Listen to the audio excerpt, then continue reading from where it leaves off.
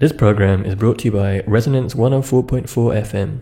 If you like what you hear and want to support our work, please make a donation at fundraiser.resonance.fm. Hello, and welcome to Suite 212, a show which puts the arts in a social, cultural and political context here on London's Resonance 104.4 FM. I'm your host, Tom Overton. The subject of today's show is a settlement which by summer 2016 housed around 10,000 displaced people near Calais and was generally referred to in the British media as the Calais Jungle. The French authorities referred to it as La Lande, which means the heath, in reference to the sandy geography of the contaminated former landfill site it was built upon. The complex histories of the area go back at least to the 12th century, but a series of political changes, including the opening of the Channel Tunnel in 1994, meant that despite it being on French soil, the area began to function as the border with England. With the opening of the Schengen scheme, allowing easier travel across Europe in 1995, the displacement of people by the 1998 Kosovan War, and the similar effect of conflicts after 9/11, this border became increasingly busy. There were cycles of high-profile demolitions of camps in 2002 and 2009. In 2012, the then British Home Secretary Theresa May announced her intention to create a hostile environment in immigration policy. And in 2014, the French effectively became the police arm of enforcing this policy at the border. In this context, the site known as La Camp de la Lande took shape in 2015 and was demolished in October 2016. The prefect of the Pas-de-Calais area in which it sat, Fabien Boutiot, announced in a resonantly chilling phrase that the humanitarian dismantling operation is over. That same week, Dan Hicks, Professor of Contemporary Archaeology at Oxford University and Curator of World Archaeology at the Pitt Rivers Museum, argued that Britain has never needed anthropology, the broader discipline in which his own work sits, more than it does today, because anthropology resists the dehumanisation of others by expanding our conception of the humanities. I'm delighted to say that Dan joins me in the studio today. Hello Tom. Hi. Dan's various accomplishments include being the author of 5 books, including handbooks on material culture studies and historical archaeology. His 2007 The Garden of the World looked at sugar landscapes in the Eastern Caribbean. I also saw on his Wikipedia page, which is something I shouldn't admit to be doing, that he was taught in school in Birmingham by the poet R.F. Langley. Yeah, that is true. Yeah. It is true. I don't think it was footnoted, but I'm glad that's true. With collaborators including the archaeologist Sarah Mallett and the photographer and journalist and aid worker Caroline Gregory, Dan has been working on that anthropological project of resisting the dehumanisation of others through a project called Lande, the Calais Jungle and Beyond, which the social geographer Danny Dorling has called shocking, stunning and sobering. Lande takes the form of an exhibition which opens at the Pitt Rivers Museum in Oxford in April, and a book which will follow with Bristol University Press in May. One of the book's most memorable claims is that Britain was never a nation of shopkeepers, but its present challenge is the threat and prospect of a nation of customs officers, from university lecturers to landlords. So, Dan, my first 2 questions. Why the museum, the Pitt Rivers Museum, is the place to tell this story, and why contemporary archaeology is the way to do it? Okay, thanks, Tom. And so, really nice to be here and to have an opportunity to talk about this exhibition that opens a bit later this month. So we at the Pitt Rivers Museum are a museum of anthropology and world archaeology. And like a lot of anthropology museums, we were founded in the later part of the 19th century. And really were a sort of product of empire in all sorts of ways. This notion of anthropology, and especially its sort of focus on objects, was really bound up with how in the West alternative ways of living, alternative technologies were being imagined in a very colonial gaze. One of the major tasks for those of us who work in the museum today is, on the one side, to navigate and to negotiate the histories of the legacies of those objects and of the museum as an institution, but also to reimagine what the museum is for today. Why do we need anthropology as a discipline, and why do we need anthropology museums in the present? And that really is at the heart of the challenge for us. At its best, anthropology is a way of understanding alternative ways of living and a way of understanding what I like to think of as the undocumented present. So in the 19th century, at the time at which museums like the Pitt Rivers were being founded, in the West, the idea of the prehistoric was, if you like, a new idea. The notion that you could write histories of the deeper past, of the Stone Age, of the Neolithic, from which there is no writing, but you could use objects in order to tell those histories. That became, at the time, it was very much a new idea. And it became, it has been in the past 150 years, a really important part of what archaeology and anthropology are. I think for us as a discipline now, one of the great sort of challenges, the thing we haven't stepped up to yet, is to think about that notion of the undocumented present. The fact that there are lives and existences and experiences that are going on all around us, to which archaeology and anthropology, with its focus upon the material culture and the visual culture of the world, we can tell different stories, and we can hopefully, at our best, we can bring a humanity sort of to that and work in a collaborative way to ensure that voices that we don't normally hear are heard. So, for listeners who haven't been to the Pitt Rivers before, what sort of if they were to walk in, what would they see? What are the collections like that they would face them as they stepped into the museum? Sure. So the Pitt Rivers is a collection of 300,000 artefacts from around the world. It's one of the two archaeology museums of the University of Oxford. So it's very much the sort of obverse or the reverse of what you see in the Ashmolean Museum.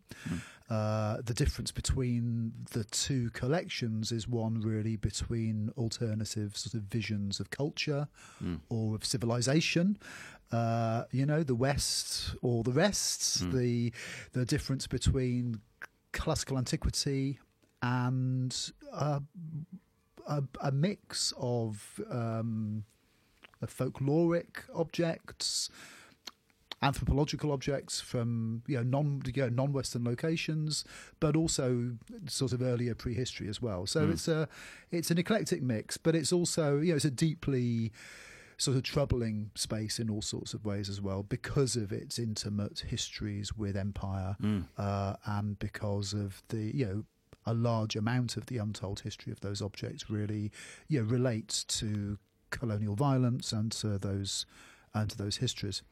So when we came to look at the Calais work, which emerged really from 2016 with an award of a grant to use archaeological ways of thinking to look at what at the time was being referred to as the refugee crisis, we were very interested in how the museum, working from a museum and from, if you like, a discipline, like archaeology, which has all this history, it has all this baggage, it has all this sort of problematic legacy.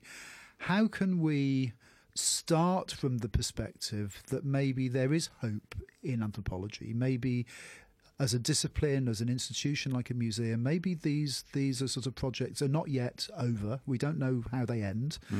And maybe we can turn the thing around and actually we can do something sort of positive with reimagining a museum, like the Pitt Rivers, as a public space, as a space as what Hannah Arendt refers to as a space of appearance.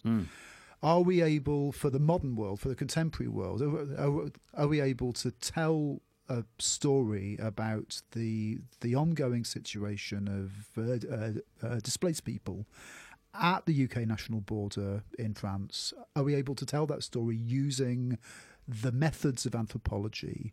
Are we able to? And in order to do that, we built a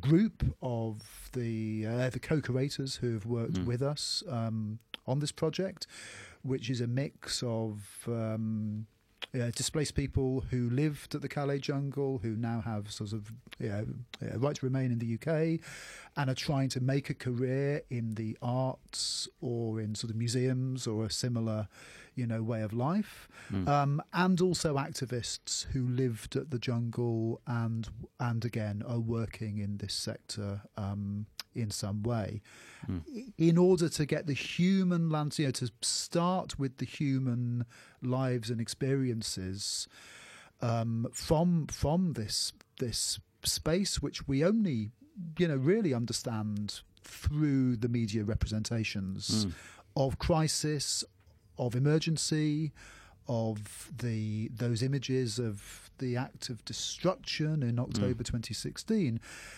I guess our interest was really, how can archaeology and anthropology allow a more human but also a more long-term sort of perspective? How can anthropological thinking about environments, about the post-colonial legacies, about sort of time itself, how can we use that sort of thinking to say something that that is important and hasn't been said yet about the ongoing situation of the Calais border? Because one of the binaries almost that you draw out quite interestingly or comparisons you make very interestingly in the book is between the border and the museum, and describing borders as themselves a technology of classification, and so bringing those sort of things into conjunction in the museum is a really interesting idea. If what would you? So you described a bit sort of for people who've not been to Pitt Rivers before, what they'd see in the sort of the collections when they walk into the exhibition. What will they see in the exhibition? Sure. Okay. Well, let's just not let the point that you just made a moment ago sort of go. So let me just underline that point, because it is a really important thing that we realised, I guess, about halfway into the project.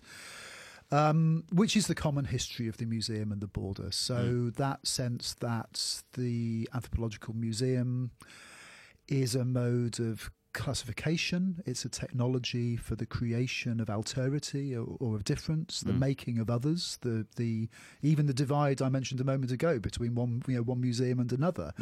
That is not unconnected to racial ideologies as were enacted from anthropology in the later 19th century, early 20th century.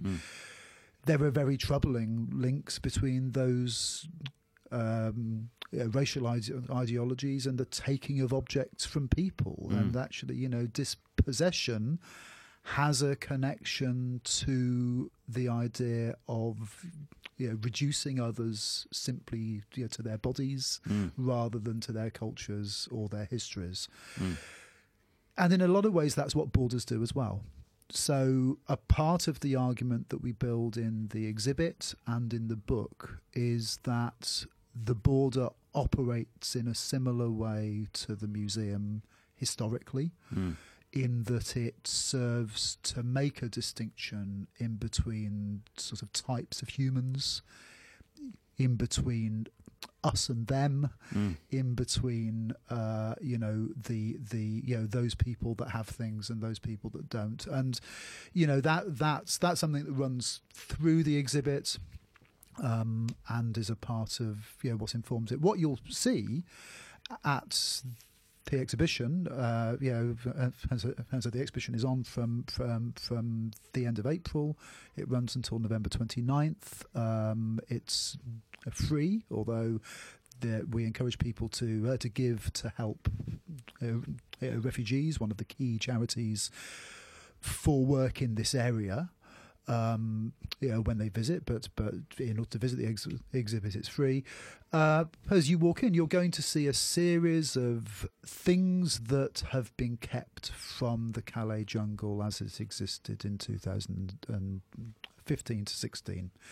So our question is not so much what survives from the near present, although that's a very interesting archaeological question, and it's a part of how we got to thinking about the border landscape and the border work, as we could call it, in these ways.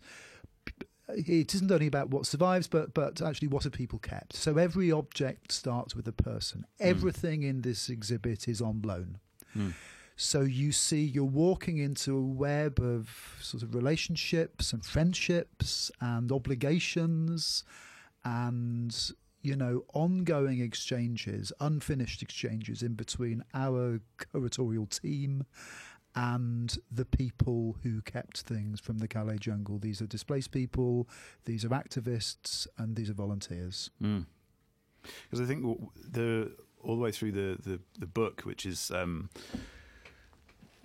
related sort of in terms of sort of how it sort of tells the story at slightly greater length, kind of in text rather than in objects, but there are various sort of stories which really stuck in my imagination, including the one about the bit of security wall which had been used as part of the 2012 Olympics ceremony, and then also I think at a NATO conference in Cardiff, and then sort of found its way to the jungle, I think. Yes, absolutely. So the landscape. I mean, let's talk about the fencing. And I mean, one of the objects, the object that I've loaned actually to the exhibit is a sample of the Calais fencing. The Calais landscape, the creation in the Calais landscape of what we're calling a form of environmental hostility starts with the fencing. It's absolutely there. If you walk around the Calais landscape now, it's a labyrinth, increasingly more and more fences and ditches and walls. And these, in a very strange way, reenact the boundaries or the fortifications of the Atlantic Wall that was built in the Second World War by the Germans, along this idea of a wall that would run from the Portuguese to the Norwegian end of the coast, to the north of the continent of Europe, and those remnants of that wall building, that sort of defensive moment, litter the landscape around the Calais area, and indeed at the site of the jungle, there is one of the major buildings that sort of survived from that, a battery that was part of the Atlantic Wall. But of course, those sort of defences in the 1940s were looking north. They were defences against invasion, military invasion from the sea. What you have now in the Calais landscape and elsewhere in the world is a moment of the building of fences and walls, which is looking in the opposite, direction, and is really built as a defence against a very different sort of imagined threat.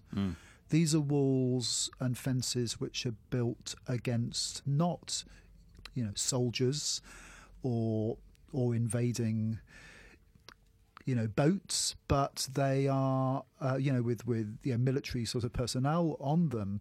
They are fences which are built against the image of, the human who really has sort of nothing apart from a backpack and a cell phone. And this is a really, one of the arguments we make is that this is a really unprecedented moment of the building of walls, whether it is, the Trump wall between America and Mexico, whether it's the wall building in between the Norwegian and the Russian borders, between Iraq and Turkey. Obviously we can think about, the walls in the Palestine area, the walls between Israel and Palestine, wall building of certain kinds for a different sort of end. But that environmental hostility isn't only about wall building. It's about it's about the use of impermanence as a form of the governance of the border landscape as well. So the regime, especially since 2011 or so, the growing regime of deterrence, the idea, the policy to attempt to deter anyone from wanting to go to Calais, to attempt to make an irregular crossing into the UK. This is a policy which involves, as we learn from the really important work that's being undertaken by activists and NGOs in the area, it involves a whole set of continual destructions, of violence against objects, of continual dispossessions, violence against the person, and even just techniques like the taking of a single shoe from a displaced person in the landscape in order to try to slow them down, to make their lives really horrible in order to keep them to keep them moving. So we see that sense that the destruction in October 2016 was not the end of the jungle landscapes. This is an ongoing landscape, as you mentioned earlier. It's a 20-year landscape that goes back at least to the late 1990s. And it's one in which the sort of performance of destruction of these large camps being removed, as we saw most obviously, in the media spectacle in October 2016, we mustn't let that idea of crisis mask the fact that these aren't emergencies; these are ongoing situations. And if you like, the microjungles which are being destroyed this month in the Calais landscape, the number of displaced people and unaccompanied children who will sleep rough in the Calais landscape this evening is ongoing. This didn't end. We didn't end the geopolitics of this or indeed the long-term histories of this in October 2016. So, one thing that we hope to do with our exhibit, by the assembling of objects that aren't meant to be here, in the same way as we're reassembling sort of human lives and memories that aren't meant to be here, we're interested in really trying to mirror that and to celebrate and to extend that sense of the jungle that was really that sense in which it was built against that environmental hostility. It was built as a form of protest, a form of hospitality, a form of hope against this immense hostility in which the environment itself is being, put to work in order to distinguish in between one kind of person and another. Yeah, I think something that this approach gets at really well is the sort of and you get a sense of during the book. I mean, obviously I haven't seen the exhibition yet, but is the sort of going through material culture is a way into the experience of trying to understand what it might be like to be in Lalande, and one of the sort of stories that keeps on getting told is about sort of baton strikes at kind of at pocket level to break people's mobile phones. And I mean, it's something I saw someone tweeting the other day about police in the UK sort of like breaking kids' mobile phones because it's often be something you used to film police brutality or that kind of thing. It's a very sort of important and powerful object. Or another thing that I would like to ask you about is and it's linked to this sense of hospitality you're talking about, and the sense of creating a space despite the authorities' sort of attempts to remove those.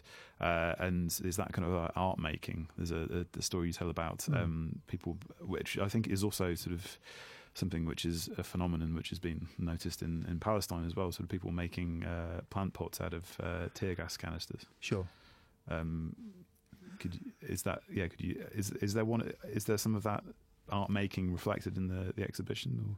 There is absolutely, yeah. So a number of the people that were involved, very much in the art interventions into the Calais have been involved as co-curators and have, loaned us, materials. And I think that has been an immensely, important element of something that we've tried to extend in the exhibit. So we're trying to give those artworks which are in, Sue has a shed full of, works which were made by displaced people and unaccompanied children at the jungle in 2016. We're very interested in the status of those objects and in the fact that right from the start they were forms of acts of resistance. Let's imagine, one thing that the co-curators in all our early workshops, and when we thought about, well, how can we, repurpose the museum in order to have a conversation about immigration, about border work, about identity, about what happened at the Calais jungle and what continues to happen in the Calais landscape. One thing that came across really importantly early on was that sense that constructions in the Calais landscape were forms of acts of resistance against the border, the use of human lives, of sort of timber, of the tarpaulin, of these different materials against the steel and the concrete of the fences. And that goes into the creativity that went into the photographs that people took and the documentation that people made. So when you have a form of resistance that takes a form of resistance, the form of which is about making something that leaves a trace, making something that endures for a while, and importantly, something that can be seen, and therefore is able to bear witness against, the bulldozer, against the acts of, the continual acts of dispossession. Then a potential space for a kind of archaeology of the near present opens up, and I think that's what we are hoping with our exhibit, that we will be able to do justice to that sense in which what happened at the Calais landscape was a making visible of an ongoing situation that still now has not gone away. So let's be absolutely clear for anyone listening that doesn't understand how these things work. The externalization of the border that you mentioned earlier, that happened with the opening of the Channel Tunnel, but then also the externalization of the border to the port from 2003, means that anyone wishing to claim asylum in the UK is forced to make an irregular passage, and that irregular crossing inevitably means having to take your life in your hands to attempt really to get into the back of a lorry, to be trafficked, to recently we've seen examples of Iranians trying to take boats across. 200 people have lost their lives in the Calais landscape under these conditions in the past 10 years, and this is the border regime and its effects, and really to make that visible, to how to continue the public conversation about it, and to think about what ongoing situations and the sheer experimental nature of this border work, which really reminds us, I think, of nothing else apart maybe from Northern Ireland in the 1970s. This was one of the last times at which we had such a sustained experimental engagement with how to manage borders, how to do border governance. I mean, the troubles in the early 1970s involved the invention by the British of the rubber bullet. And we have almost the invention with the routine use of tear gas, with the constant, what they call the chasse de l'homme, the kind of manhunt, the constant hounding of anyone walking, sleeping, the tactics of exhaustion that attempt to deprive displaced people of sleep. These are these are experiments, and they're dangerous experiments, and they're being funded by the British taxpayer. Yeah, one of the sort of interesting propositions you make, or kind of the aims you set out for the work is which you were just touching on there, was the idea of the border work you're talking about, the exhibition and the book being aimed at creating a counter image, Gegenbild is the German term you use, of conditions there that possibly cuts against the representations of it we see in or have seen in the press, the way that things like the hostile environment is reported in certain newspapers, and and certainly it's something that at the moment, thinking about Theresa May sort of in a current incarnation, sort of like how much of this was involved with her tenure as Home Secretary. I wondered if you could talk about that counter image idea, because I think one of the other projects you mentioned is it DUF or adding the site to Google Images, and sort of that, because that seems like a very important gesture. Yeah. So, I mean, our sense is that we have a moment, we have the opening up at the moment of a political space around the politics of the visual, around what can be seen and what can't be seen. And so our colleague Nick Mizof from NYU, who will be in Oxford as a part of the events which we're holding for the exhibition. He has a series of talks he's giving in late May. His book, The Appearance of Black Lives Matter, was a great inspiration for us in the putting together of this project. He, in the context of North America, makes the case that the Black Lives Matter movement was one that came about out of a particular sort of technological moment. The existence of dashcam footage and cell phone footage was able to make visible, to allow appearance for violence against African Americans, which of course was ongoing violence.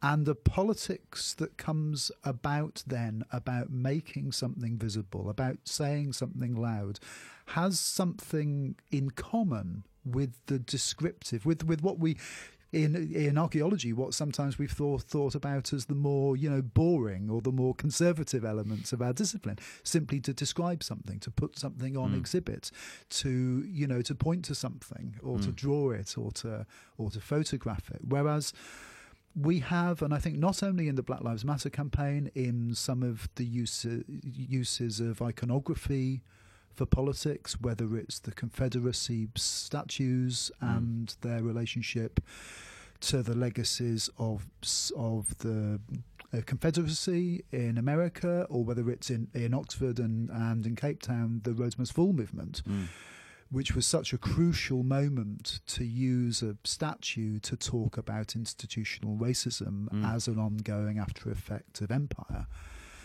We're at this moment where images and objects being seen are able to create a space in a new way. Part of this is digital, part of it's just the historical moment we're in. I don't know what's causing it.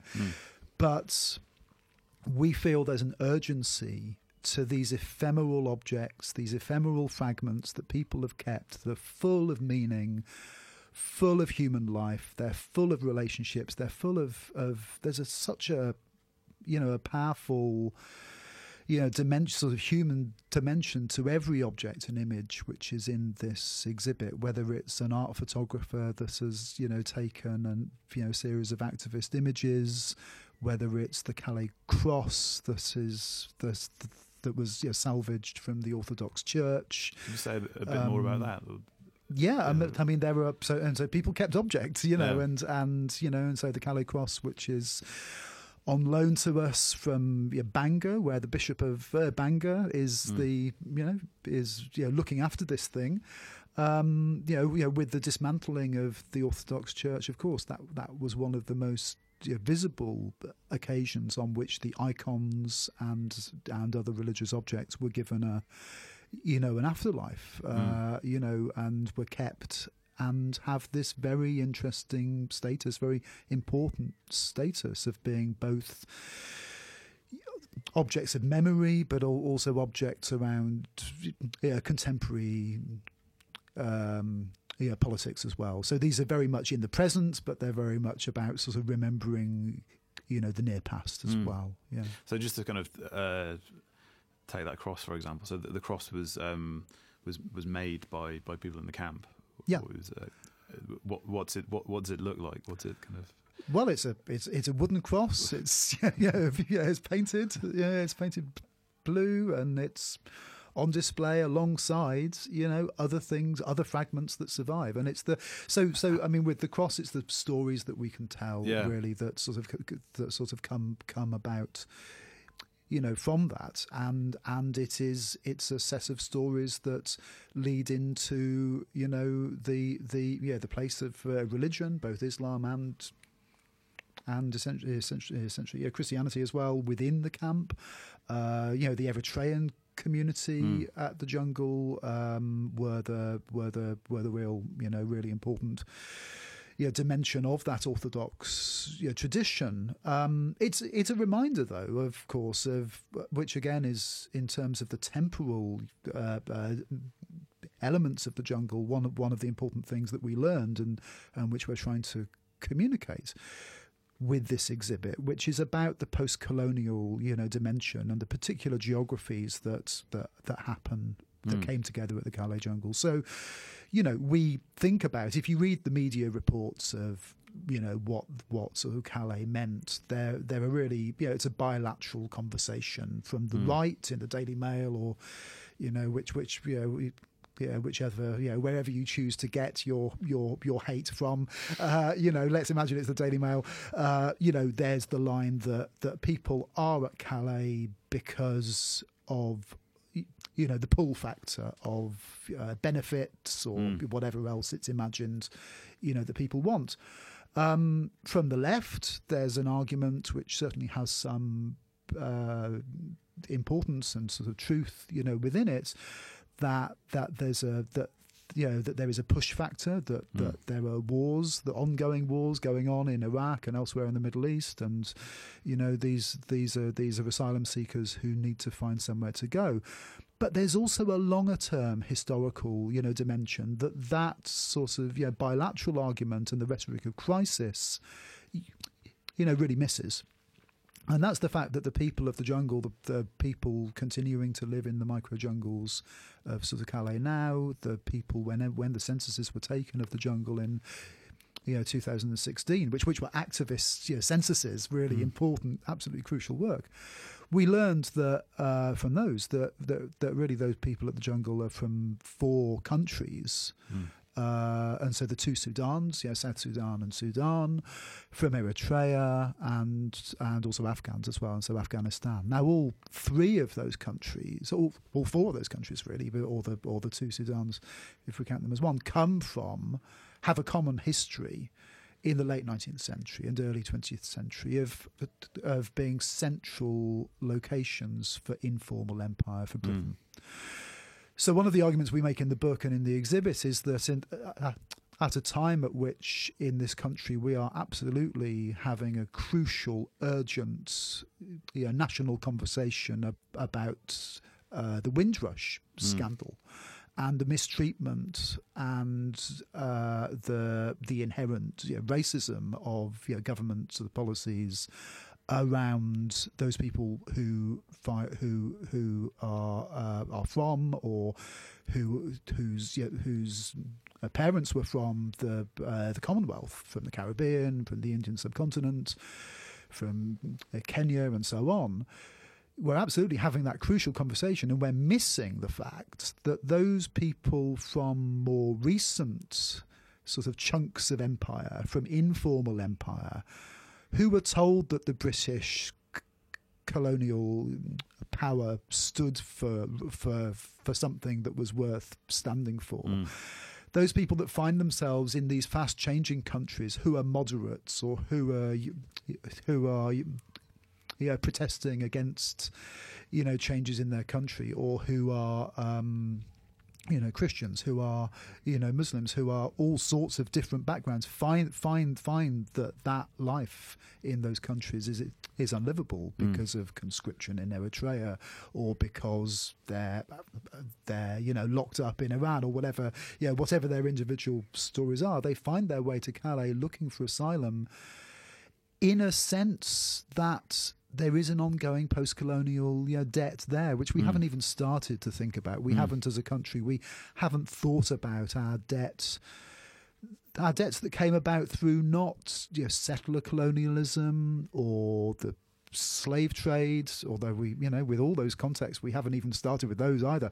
There's this other, dimension for extractive or for militarist colonialism as we see it in the Middle East and the Horn of Africa in the late 19th and early 20th centuries, which we're dealing with the after effects now. So we're very interested in the show and in the book of seeing the Calais landscape as a post-colonial landscape as well. You're listening to Suite 212 on Resonance 104.4 FM.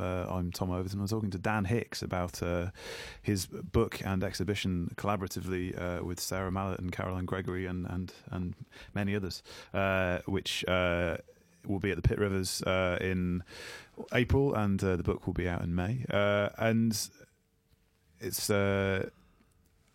just talking about something that I sort of tried to set out some of the context right at the top of the show, but talking about that post-colonial sort of aspect of this whole project, I wondered if you could, because actually the physical geography of the Pas de Calais has this much longer and sort of fascinating sort of palimpsestic history and position in the British Empire, because it's.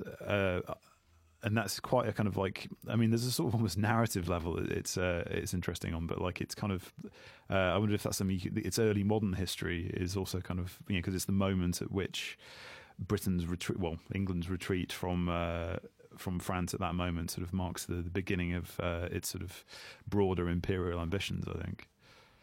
Yeah, that's right. So we definitely use, and in the book, I won't go into it now, but the detail of some of the histories of, the English sort of presence and then the withdrawal from Calais and its relationship really with early empire in the late 16th century. We definitely make that point, but we do so really in order to sort of, counterpose it with, the temporal regimes which are going on, which again is something that the border and the border work shares with anthropology and the Anthropology Museum.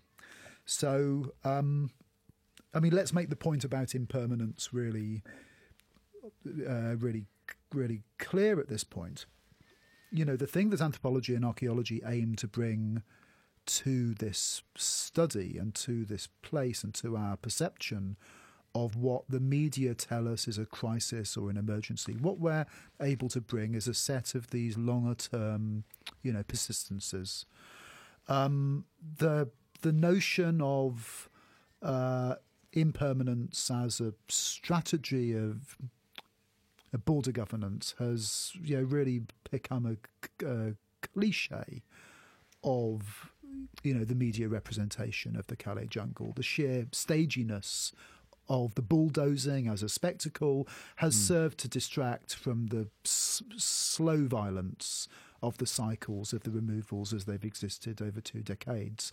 So the displaced people at the Calais border are not only dispossessed of shelter or of, what they're wearing, their clothes, their shoes, their property, but also of the ability to stop or to sleep in the landscape. Their experience and their, predicament is represented as an emergency or a crisis when it's an ongoing situation. And, the way in which time is used as almost a kind of weapon has a parallel, and a rather sinister parallel, really, with the history of anthropology.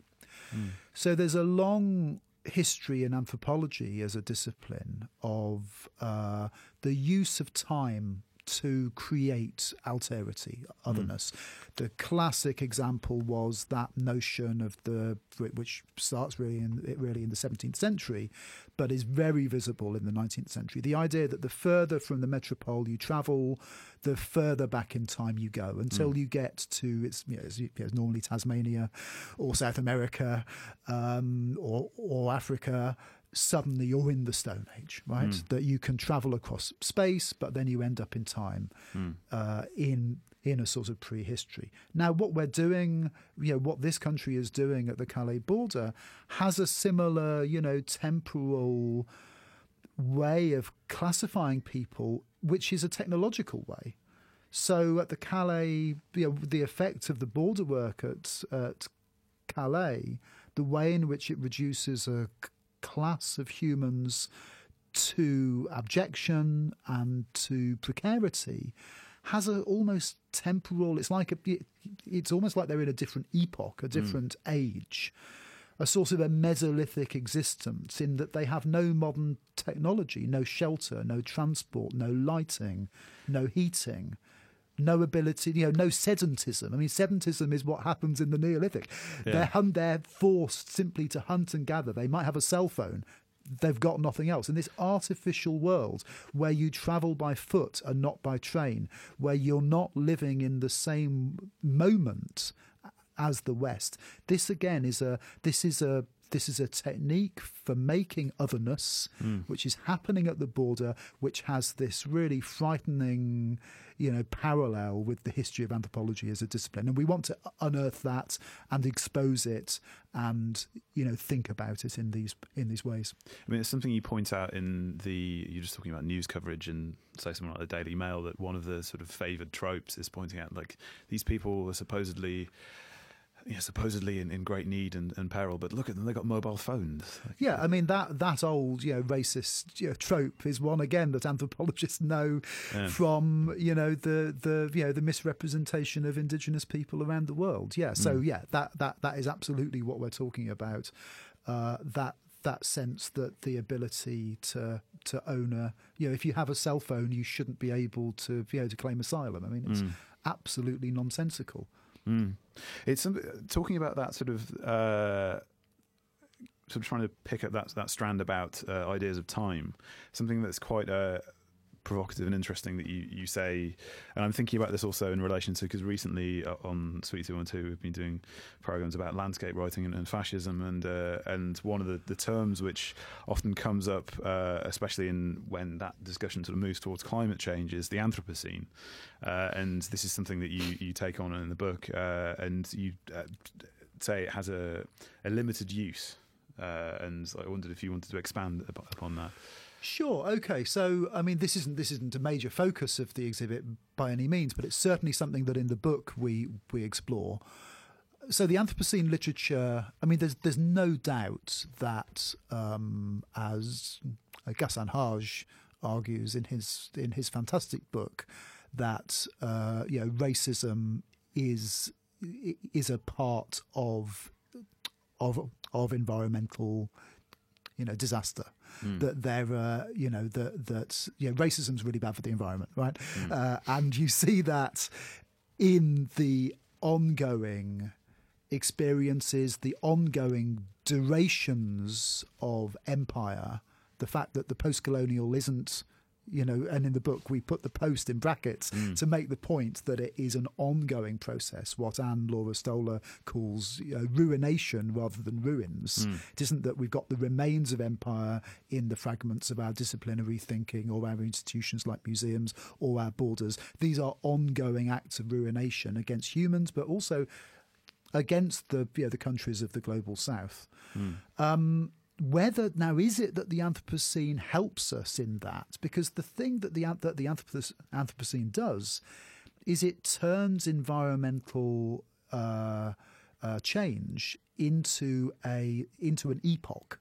It uses a particular form of sort of linear temporality, Western linear temporality, to announce a new moment, a new phase, a new historical phase. And I personally worry that the Anthropocene literature, much of the sort of creative engagement with it especially, really misses what environmental catastrophe really does mean for the people of the global south. I mean, to think more anthropologically, beyond, the example of the Calais jungle, Eduardo Viveros de Castro, writing in the context of Amazonian Brazil, talks about this notion of the end of the world. So, we're thinking the Anthropocene literature announces the end of the world, But for indigenous people, the end of the world happened in the 16th century when the conquistadors, turned up with their dogs and their horses and their guns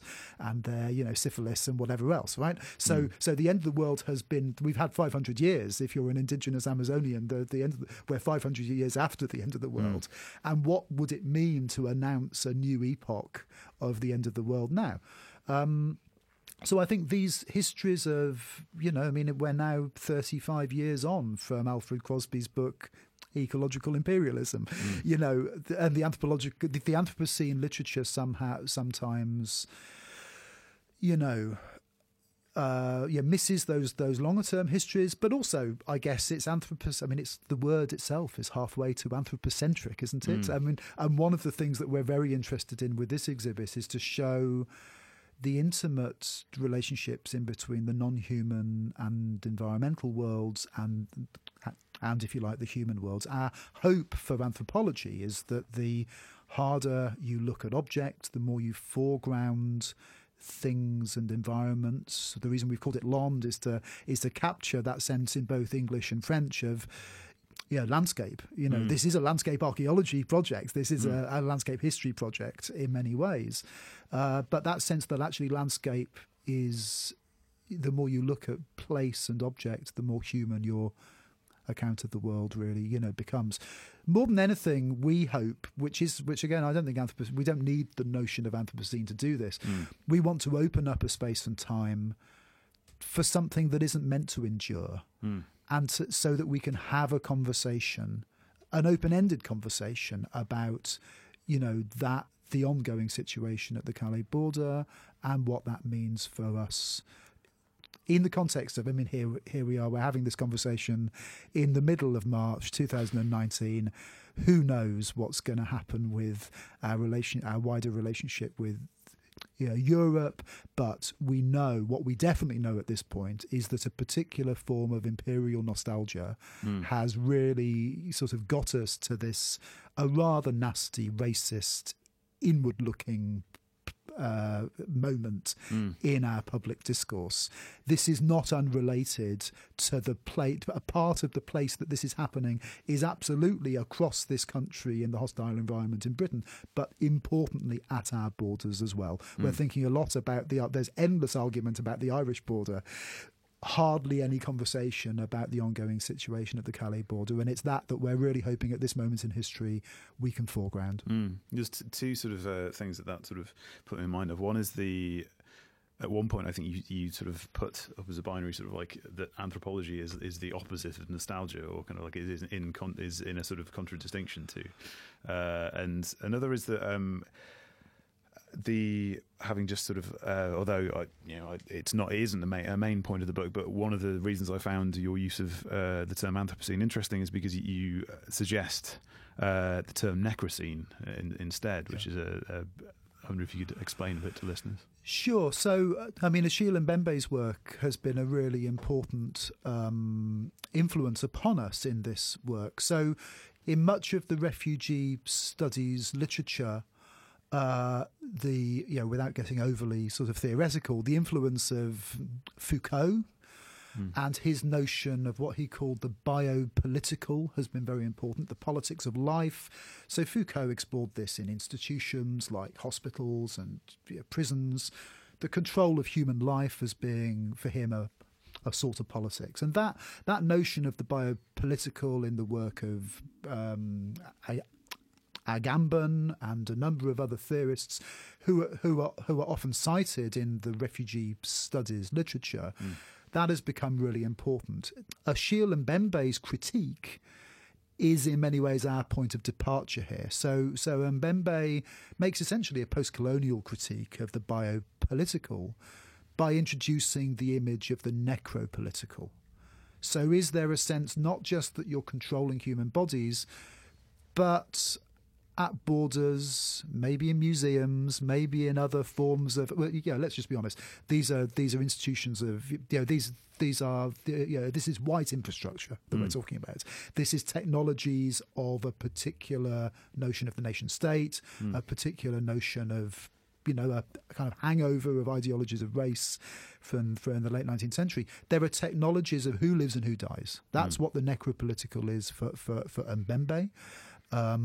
The idea that, and the forced displacement of people is one of the techniques or the outcomes of a wider global regime of the necropolitical in Achille Mbembe's vision.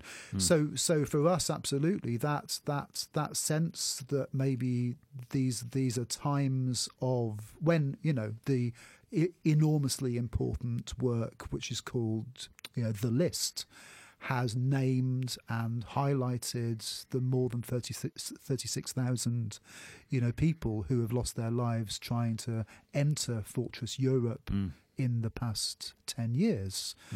The sheer scale of the loss of life in the Mediterranean, in attempting to make other border crossings long before Schengen, long before you get to Calais.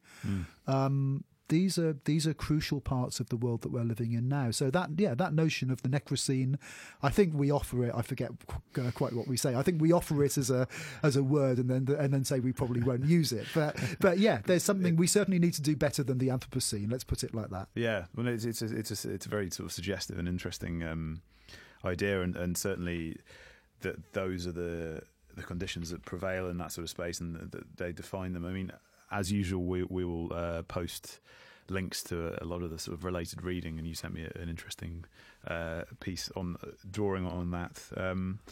One of the things that we haven't really sort of had time to discuss yet is the relationship of the photographs by Caroline Gregory to the text. And could you say a bit about how the photographs were taken, and sort of the context in which they were made and how they relate to the book, really? Sure, absolutely. So I should mention, and so the co-curators are Majid Adin, Chester Aziz, Caroline, who you just mentioned, Caroline Gregory, Noah Munawar, Noah Salibo, and also Bashir Wali, alongside the arts activist Sue Partridge, myself and Sarah. So Caroline's work photographically, and also Majid's artwork and the illustration that we've commissioned for the exhibit are tremendously important in terms of what we're calling, using the terminology from Hannah Arendt, what we're calling the space of appearance. So they, whether it's in her everyday recording of the images of the camp, everyday life in the camp on her iPhone, or whether it is Majid's illustrations of his experiences of living at the jungle, these are really crucial elements of the sort of visual politics of this exhibit. And thanks very much. I suppose another thing to quickly, just as we wrap up finally, say is about the charity to whom the proceeds from the book and hopefully donations at the exhibition are going to. Absolutely. So entry to the exhibition is there is no cost, but we have encouraged donations to, at the exhibit, help refugees. All the royalties from the book, which has the same title as the exhibit, L'Onde, the Calais Jungle and Beyond, all royalties go to L'Auberge des Migrants, who are the crucial Calais-based NGO who have been working really hard for almost 10 years now to support refugees in the Calais landscape. And if you don't know L'Auberge des Migrants, Google them, we'll look them up on social media, and really absolutely wonderful bunch of people. Fantastic, thanks, Dan. We'll post links to all of that at the end of on the Twitter at @sweet_212. I'm Tom Overton. I've been joined by Dan Hicks. And next week, Juliet has a very exciting show I can't quite tell you about yet, but you'll find out in due course. Thanks very much. Okay, thank you. Yeah. This program has been brought to you by Resonance 104.4 FM. If you liked what you heard and want to support our work, please make a donation at fundraiser.resonance.fm.